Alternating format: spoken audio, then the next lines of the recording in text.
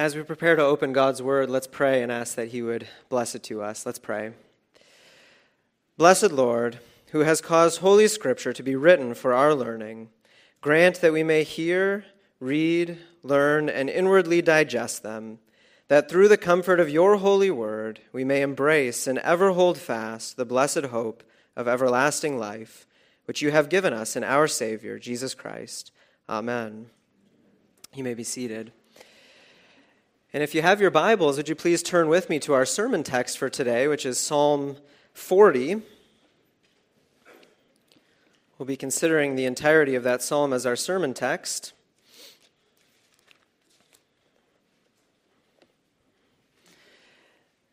And this is really a wonderful psalm. It's hard to say that you have a favorite psalm. They're all so wonderful, but this is really a wonderful psalm and one that's worth becoming very acquainted with and meditating on and praying over often, I think. And so I know we have a lot of Psalm 40 today. We're reading it and we're singing it and we're hearing it quoted in the New Testament, but it really is, I hope to convince you, and I hope you do agree that it's really a wonderful psalm that's worth reading through a few times. So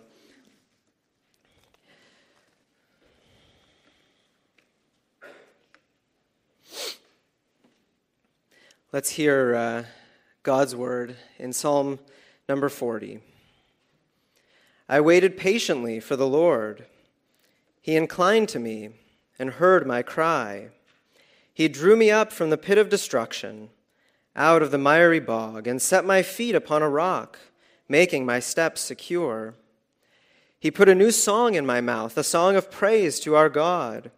Many will see and fear and put their trust in the Lord. Blessed is the man who makes the Lord his trust, who does not turn to the proud, to those who go astray after a lie. You have multiplied, O Lord my God, your wondrous deeds and your thoughts toward us. None can compare with you. I will proclaim and tell of them, yet they are more than can be told. In sacrifice and offering you have not delighted, but you have given me an open ear.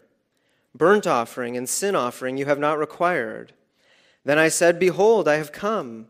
In the scroll of the book it is written of me. I delight to do your will, O my God. Your law is within my heart. I have told the glad news of deliverance in the great congregation. Behold, I have not restrained my lips, as you know, O Lord. I have not hidden your deliverance within my heart. I have spoken of your faithfulness and your salvation. I have not concealed your steadfast love and your faithfulness from the great congregation. As for you, O Lord, you will not restrain your mercy from me. Your steadfast love and your faithfulness will ever preserve me. For evils have encompassed me beyond number. My iniquities have overtaken me, and I cannot see. They are more than the hairs of my head. My heart fails me. Be pleased, O Lord, to deliver me. O Lord, make haste to help me. Let those be put to shame and disappointed altogether who seek to snatch away my life. Let those be turned back and brought to dishonor who delight in my hurt. Let those be appalled because of their shame who say to me, Aha, aha. But may all who seek you rejoice and be glad in you. May those who love your salvation say continually, Great is the Lord. As for me, I am poor and needy, but the Lord takes thought for me. You are my help and my deliverer. Do not delay, O my God. Thus far, the reading of God's word, may he bless it to us. Well, I want to begin with a question this morning. Has your joy ever been turned to sorrow? Has your joy ever been turned to sorrow? Perhaps it's something as small as a sports team you really love does well the entire season. They win most of the games in their season, and then in the final game, the big game of the playoffs, the Super Bowl or the World Series, whatever it might be, they lose. And you're so disappointed. The joy of that great season suddenly turned to sorrow in that moment of loss. On a more serious note, maybe you get the job of a lifetime. You get a raise at work, you're accepted to a great school, and you're really happy about this. You're joyful about this great news. But suddenly you receive a call that changes everything. A friend's been in a car accident. A loved one has died. A loved one has been diagnosed with cancer. In that moment, your joy all of the sudden turned to sorrow by the cares and by the sorrows of this world. David, who wrote this psalm, certainly knew what it was to have his joy turn to sorrow. This happened to him time and time again in his life. We can think about toward the beginning of his career as we read it in the books of 1 and 2 Samuel, where he, in that famous story, kills Goliath. After that, he makes a great friend in the king's son Jonathan. He marries the king's daughter Michal. He has all this joy, all these great things happening to him. And then all of a sudden, for an extended period of time, he has to go on the run from Saul, who's seeking his life. And he's sorrowful during that time. It's his time of humiliation. His joy over all those great things suddenly turned to sorrow. Or we might think more toward the end of his life, when his son Absalom leads a rebellion against him. And at the end of the battle that put down the rebellion, 2 messengers come back to David. And the first one says to him, "The rebellion's been put down. And this is great news. The kingdom is secure." And then on his heels comes another messenger who says to David, "But your son Absalom is dead. He's been killed."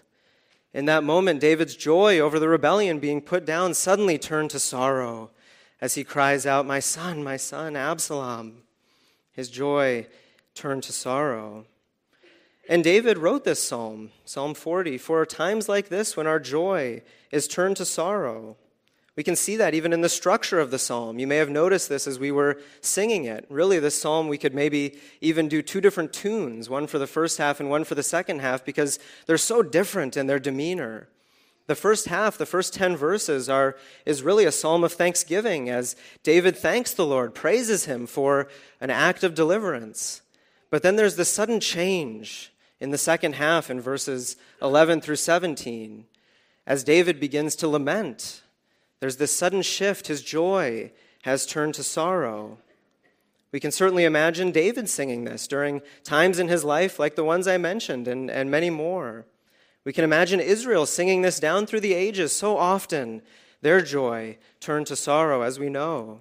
Christ himself sang this psalm, and the writer of the Hebrews puts this psalm on Christ's lips as we read in our gospel reading today. And we sing this song as well. This song is for us too. It is a song for us as well. And the message of Psalm 40 for us today is that although so often in this world our joy is turned to sorrow, we can be confident in God's deliverance. Although so often in this world our joy is turned to sorrow, we can live in full confidence of God's deliverance. And the psalm brings out this message by talking about the past, the present, and the future. So that's how we'll think about this psalm this morning, is thinking about the past, the present, and the future. Past deliverance, a present response, and then a future deliverance will be our 3 points. A past deliverance, a present response, and then a future deliverance will be our 3 points. So first we'll consider a past deliverance. And really, we see this past deliverance in verses 1 through 3 of the psalm. The psalm begins with David's cry for help in verse 1. "I waited patiently for the Lord. He inclined to me and heard my cry," David says. As the psalm opens, David's recounting this cry for help. This is not a word, this word for cry, this is not something that communicates kind of a little whimper or asking God whenever he finds it convenient to come help David out of this situation. No, this is a much stronger word than that. This is actually the word that's used to describe the cry of the Israelites in Egypt when they were crying out to God to save them from slavery to Pharaoh and to the Egyptians. This is a strong word for cry that's used here. We could even translate it an anguished cry, an anguished scream for help. "Deliver me, Lord," David is saying in anguish. And why is he crying out in anguish? Well, we learn in verse 2 that it's because he was in the pit of destruction, in the miry bog. And this language of pit of destruction and miry bog is language in the Old Testament that is associated with the place of the dead, with the underworld. Most often we see the word Sheol in the Old Testament. You're probably familiar with that word. This is language associated with Sheol. And there's vivid imagery that we find in Scripture around Sheol, the place of the dead. It's the deepest place, the deepest possible place under the earth. It's a place of incredible darkness. It's described as slimy. It's a prison with bars and gates that you can't escape from. And this is the imagery that David uses to describe his suffering, this deepest possible place under the earth, this prison that he can't escape from. Whatever this suffering was, he doesn't tell us what this suffering was exactly. It could be his enemies that were constantly seeking his life. It could be the death of his son. David lived through the death of more than one child. It could be that. It could be the suffering of his own sin as he struggles, as he fights against his own sin in his life. We don't know, but it could be any of these things. Have you ever felt this way? Have you ever felt suffering like this, brothers and sisters, separated from God, as if you were in the deepest possible place under the earth, a prison from which you could not escape? Perhaps this was brought on by the death of a loved one. How can I go on without this person in my life, you thought to yourself. Perhaps this was brought on by the realization of the wicked world encircling you. Everyone else out there is going their own way, doing their own thing, and they're prospering for it. Why should I seek to be faithful to the Lord? Perhaps this was brought on as you were overwhelmed by your own sin. There's a sin that you are fighting against, but you can't seem to overcome it, and it keeps beating you down, and you feel like you're never going to overcome it, and you wonder if God is still for you. You're struggling with assurance of your salvation.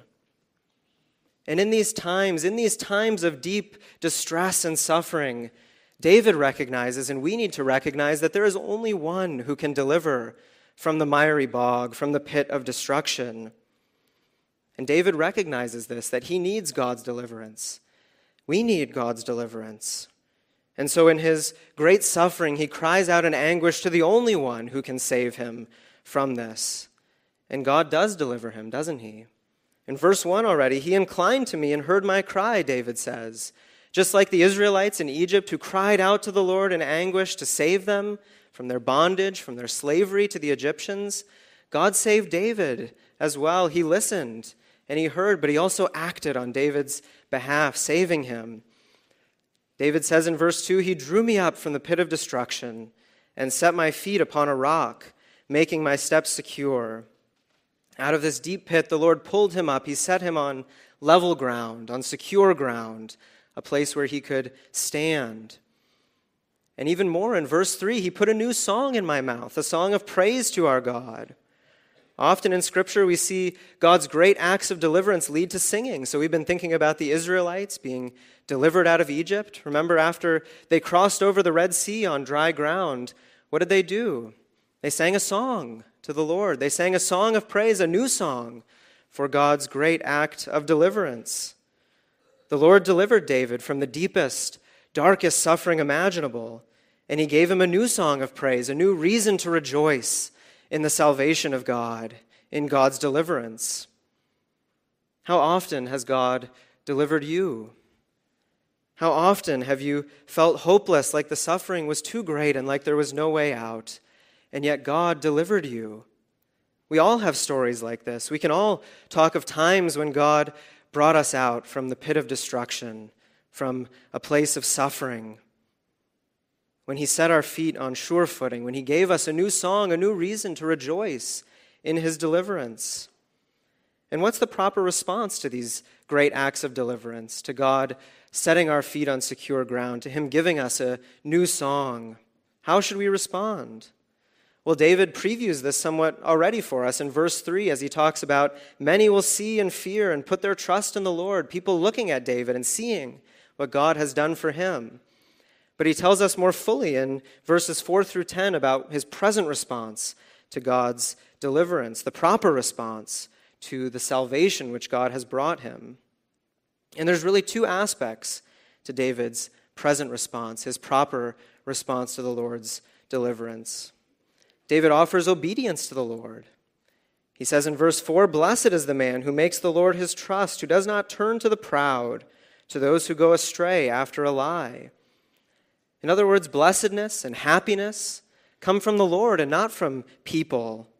And so David says part of obedience is putting your trust in the Lord and not in people. Not in people who lie about being able to deliver, who lie about being able to bring salvation, but who aren't able to actually do those things. Put your trust in the Lord, David said. He's the one who's able to deliver. He's proved this time and time and time again. Be obedient. Put your trust in the Lord. But it's also obedience to God's law, we see in the following verses. In verses 6 through 8, he says, "In sacrifice and offering you have not delighted, but you have given me an open ear. Burnt offering and sin offering you have not required. Then I said, Behold, I come. In the scroll of the book it is written of me. I delight to do your will, O my God. Your law is within my heart." You may recognize this language from the prophets, this language of God not desiring burnt offerings and sin offerings. This is language that the prophets sometimes use to denounce Israel's hypocrisy. So, for example, we read in Hosea 6:6, "I desire steadfast love and not sacrifice, the knowledge of God rather than burnt offerings." And we might feel some tension as we read these words. We might wonder about this, wondering because God instituted the sacrificial system after all. Is this something that he didn't actually desire? Was it bad? Was it wrong in some way? And I don't think that's how we're to understand this. How we're to understand David's words here are the words of the prophets. David and the prophets, I don't think, are saying that the sacrificial system was wrong in and of itself. God did institute it. It was good because of that. And there are times we read in the Old Testament as well that sacrifices brought delight to the Lord, that they were a pleasing aroma to him. We see that language often. The sacrificial system in and of itself was not bad. But what David and what the prophets are saying when they use this language is that they're denouncing hypocrisy, bringing sacrifices in hypocrisy. In other words, what they're denouncing is disobeying God's law 6 days a week, going after other gods, serving idols, doing whatever they want, the people of Israel, and then bringing their offerings on day 7 and thinking that that will make everything better. This is what they're denouncing, not the system in and of itself. David's not seeking to abolish the sacrificial system, but rather what he's looking for is obedience to God's law, which corresponds to the sacrifice that he's bringing. Both obedience and sacrifice from the heart, sincere obedience, sincere sacrifice to God, a life given of a whole life given of sincere obedience to the Lord is what David is looking for here, and what he's saying that he's offering his whole life as a sacrifice to the Lord, as an obedient sacrifice to God. Sincere obedience is the proper response to God's deliverance. Not paying lip service, not going through the motions, but obeying God from the heart, a true delight to do his will, out of gratitude for all that he has done for us. And this applies to us as well. We shouldn't leave here or leave this evening and go out into the world on Monday through Saturday, go our own way, do whatever we want, and think that coming to church on Sunday will somehow make that automatically better. No, God desires our full lives of obedience to him, wholehearted obedience to him. Obedience from the heart, sincere obedience is what the Lord desires from us. So obedience is one aspect of David's present response to the Lord's deliverance, and the other thing David talks about as his present response to the Lord's deliverance is his witness that he bears to God's great acts of deliverance, the witness that he bears to those around him. He says in verse 5, "You have multiplied, O Lord my God, your wondrous deeds and thoughts toward us. None can compare with you." God has done great things for his people. No one else is able to do these things. And what does David say he will do in response? "I will proclaim and tell of them, yet they are more than can be told." He says something similar in verses 9 and 10. "I have told the glad news of deliverance in the great congregation. Behold, I have not restrained my lips, as you know, O Lord. I have not hidden your deliverance within my heart. I have spoken of your faithfulness and your salvation. I have not concealed your steadfast love and your faithfulness from the great congregation." So David's response to God's deliverance is one of obedience and one of bearing witness to God's great acts. And this should be our response as well, brothers and sisters. Look what God has done for me, we should say to those around me. See how much the Lord has done for me. See how he has delivered me. See how he has brought me salvation. He's worthy of your confidence. He's worthy of your trust. May this be our witness, along with David, our witness to God's great deliverance, his great love for us, his great salvation. And yet, for all the greatness of God's deliverance, for all this wonderful response of David, of obedience, of witness to those around him, this psalm takes a sharp turn in verse 11, as I mentioned, as David's joy over God's deliverance, as his joy over proclaiming that deliverance in the midst of the great congregation suddenly turns to sorrow. And what David makes clear for us in these closing verses of the psalm is that there is still a future deliverance needed. There's still something more needed. And David really gives two reasons for this need for future deliverance, both an internal problem and an external problem. We see the internal problem in verse 12 as David says, "Evils have encompassed me beyond number. My iniquities have overtaken me, and I cannot see. They are more than the hairs of my head. My heart fails me."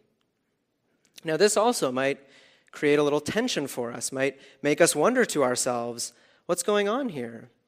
Because just a few verses earlier, 4 or 5 verses earlier, David just said that his response to God's great deliverance was obedience, sincere obedience from the heart.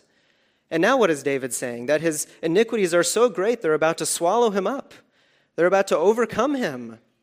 What's going on here? What happened to this great obedience that David just said he was going to offer? Well, I think what David recognizes, and part of the reason he turns to this second half of the psalm in lament, is he recognizes that as great as his obedience might be, there's still a greater obedience needed. He can't offer the perfect obedience that God created humanity for, that God demanded of Adam in the garden to earn eternal life, that God continues to require. David's not capable of offering this perfect obedience. There's a greater obedience needed because David feels like his iniquities are overcoming him, like they're too much, like they're about to swallow him up. There's something more needed. His own obedience can't save him. So there's an internal problem that David brings out here, but there's also an external problem. Not only a problem inside David, but a problem outside as well. He says in verses 14 and 15, "Let those be put to shame and disappointed altogether who seek to snatch away my life. Let those be turned back and brought to dishonor who delight in my hurt. Let those be appalled because of their shame who say to me, 'Aha, aha.'" Despite the past deliverance that the Lord brought to David, time and time again delivering him, bringing him salvation, there's still enemies that are troubling David. There's still people who are mocking him. There's still people who are seeking his life. He hasn't been fully delivered from these external problems, these problems outside of him, his enemies coming against him. Despite all the great victories that David won, there's still a need for his enemies to be conquered once and for all. And David recognizes this, both of these problems. And how does David end this psalm? In verse 17, "I am poor and needy. Do not delay, O my God."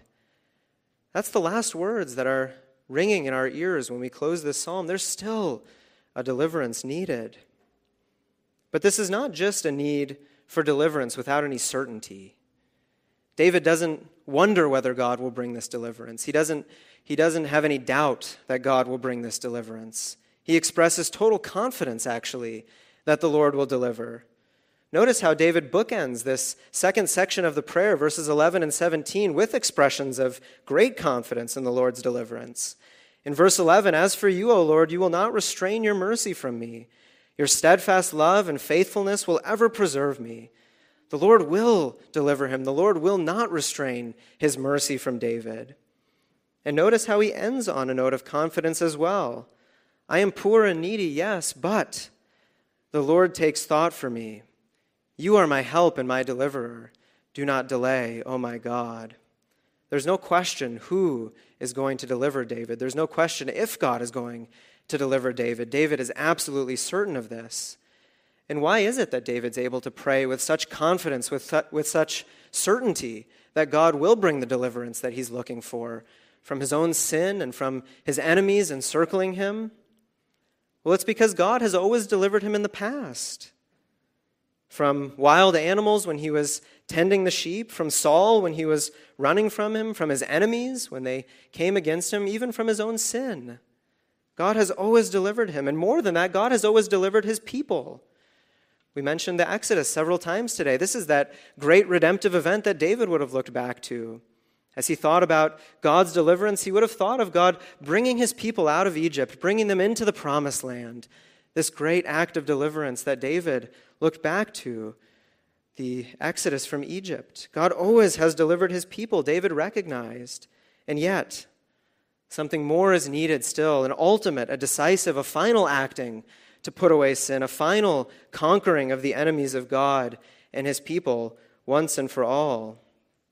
David has no doubt that God will act in this ultimate, this final, this decisive way.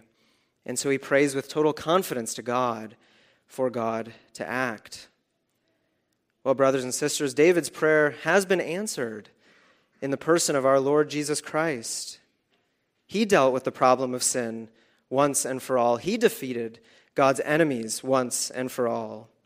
And he did this by offering the kind of perfect obedience which God requires, the kind of perfect obedience which David recognized he was incapable of rendering, which we are incapable of offering to God.